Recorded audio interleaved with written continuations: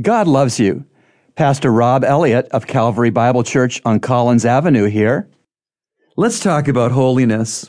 Holiness isn't a tone of voice or special clothing. Holiness is living so you separate yourselves from all that God calls unclean and then willingly be used by God as a clean person. 1 Peter chapter 1, verse 13. Therefore, gird your minds for action. Keep sober in spirit. Fix your hope completely on the grace to be brought to you at the revelation of Jesus Christ. This verse references our minds. That's because the mind is where the battle for holiness is either won or lost.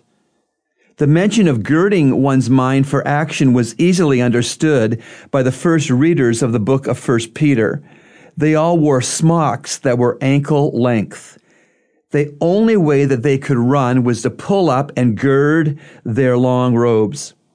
God wants us to gird our minds so that we can run to everyday holiness. Remember, God loves you, and He's proven it with Jesus' cross.